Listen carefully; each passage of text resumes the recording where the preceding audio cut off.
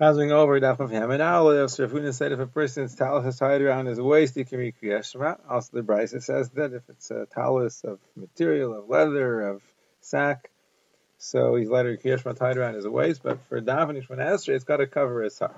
Rafuna said if a person forgets, he goes into the basic kisei with his tefillin, so he covers him with his hand until he finishes. And it doesn't mean until he finishes. It means like if Nachman Yitzchak says until he finishes the first amud, the first bit that's coming out. Why doesn't he stop right in the middle? Get up, because like Rav Shimon Gamliel says, if the amud is chayzer, it's going to bring a person to hadraikim, which is a sickness. If a ceiling of urine comes back, it's going to bring a person to Iraq and jaundice. So Mamela, you wait until after the first amud, until after the first lin, and then you go up. He's wearing a member if the tzayas on his basa or his hand is inside the besakisei. Rafuna said it's still mutter to drink Kirshman, or chilted to tzasar. And Rav explains why, according to Rafuna's his mother, it says call neshama to halukah. The neshama, your mouth and your nose, that's praising Hashem, not the rest of your body. Rav Chizda said it's aser. Why? Because it says call out somebody say to my Hashem yichayich. My whole body is praising Hashem, and therefore there can't be tzah anywhere in the body, and no part of the body could be in the basic kisei. Remember, it's a memra. There's a riach rather than an ikr. Rafuna says you got to distance yourself 4 amos from the ikr and Kriyas Shema, and Rav Chizda says you have to distance yourself 4 amos from where the riach stops. Then you read Kriyas Shema. The Gemara brings a brayso like Rav Chizda. The brayso says not allowed to read Kriyas Shema connected to tzayas adam or tzayah of dogs and chazirim or tanagailim. Not even next to a garbage, which has a bad odor. And if it's in a very tall place, 10 tvachim tall, or it's very low, 10 tvachim below, so then you can sit by it and read Kriyas Shema because it's in a different rishus. Otherwise, you have to distance yourself, and it's got to be out of sight. Also for davening. And if the Reach Ra has an ikr, meaning in the first case of the brisa, it could be it didn't have any smell at all. But if the Reach has a smell, so you have to distance yourself 4 amos from where the Reach stops, then you can read Kriyas Shema, like Rav Chizda.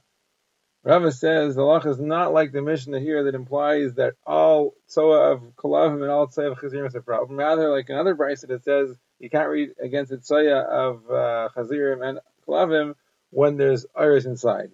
When there's a lot of this inside, but if there's no iris inside, it's mutter. They asked Rishayshas, what's the din of a riach ra that comes without a nikr, like a person passes gas? He said, well, come to the base measures, look at the mats in the base measures. You have some chachamim sleeping and passing gas, and others are learning, so apparently it's okay.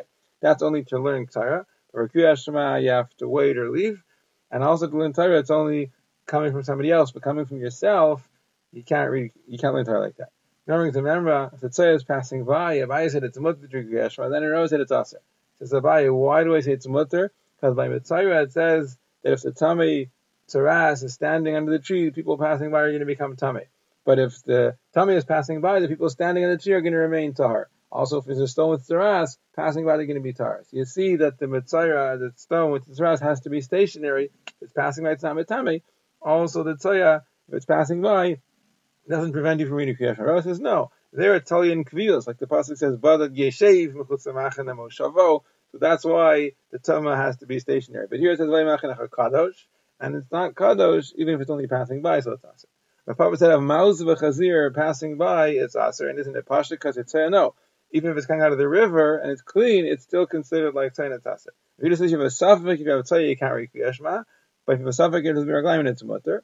And some say a little bit differently. If you just said suffix tzayah in the bias is mutter, because there's probably no tzayah there. But in the ashba, where there's usually tzayah tasser, and suffix miraglayim, even in the ashba is mutter. Why? Because it also gives from Nuna. If Nuna said the Torah didn't aser miraglayim only when it's an amud, meaning when it's flowing out of the person. Like Rav Yonason said, it's a steer. One pasuk says, "Yad yalacha v'chutz hamachana," you go out there to use the bathroom. Another pasuk says, "Yasit yalacha v'chisisas tiasach," you have a peg and you cover over your excrement. So do you have to cover it or not? So the Torah says, for gedolim you have to cover it. But for ketanim you don't have to cover it. You see, the Torah didn't ask, or ketanim doesn't have to be covered, only when it's flowing. So when it falls on the ground, it's a drabanan, and the rabbanan only guys are when it's definitely there. When it's a safek, the rabbanan were mekel. Now, even when it's there, so it's also a drabanan. Until what point is it considered miraglayim? At what point do we say it's absorbed and it's not miraglayim? So Yehuda Shmuel says as long as it's wet. Also Rabbi Berachos said in the name of Rechan as long as it's wet. Also Ula said as long as it's wet. Geniva said in the name of Rav as long as you can see the rishim of it. So Vesi says the Kodesh Baruch Hu should forgive him for being so machmer. Because Hari by Tzaya, Yehuda Rav says that when it crusts, when the surface begins to dry, it's already mutter. Certainly miraglayim is going to be mutter even if you could see the rishima as long as it's not wet. Abai said, why are you relying on that member of Rav? There's another member of Rav that seems to be saying that Rav's very machmer. Rav Huna says if the tzaya is hard like cheres, it's still aser. And what does it mean like cheres? Rav Rechana says in there if you throw it and it doesn't fall apart. Some say if you roll it and it doesn't fall apart. So according to that, then it might make sense to say that the meraglayim is a problem until there's no rishon. Anyway, Ravina says, I was standing in front of Rav Yehuda Midifti. He saw some shiny. He said, take a look and tell me if it crusted on the surface. Or some say, he said, take a look and see if it's beginning to crack. All right, what's the ma'isa? Tzaya, if it's like cheres, Ameimer holds it's aser. My sister said it's mutter then. Rava says the lach is tzaya like cheres is still aser. Meraglayim, as long as it's wet, it's aser. Once it's no longer wet, it's mutter. When has a kasha from a brisa, the brisa says meraglayim, as long as it's wet, it's aser. If it's absorbed or if it's dry, it's mutter. So doesn't it sound like absorbed means similar to dry? Just like when it's dry, there's no rishum nicker. So nivlu means it has to be absorbed to the point that there's no rishum nicker. So Gemara says, no, because the Reisha says as long as it's wet, it's aser. Sounds like when it's not wet, even if there's a rishum nicker, it's going to be mutter. So you can't be medayik over here because the Reisha sounds one way, the Sefer sounds another way. So Gemara says, it's a machlekes anayim, no? The brisa says that if you dump out meraglayim from a kli, you can't recreate my connected kli.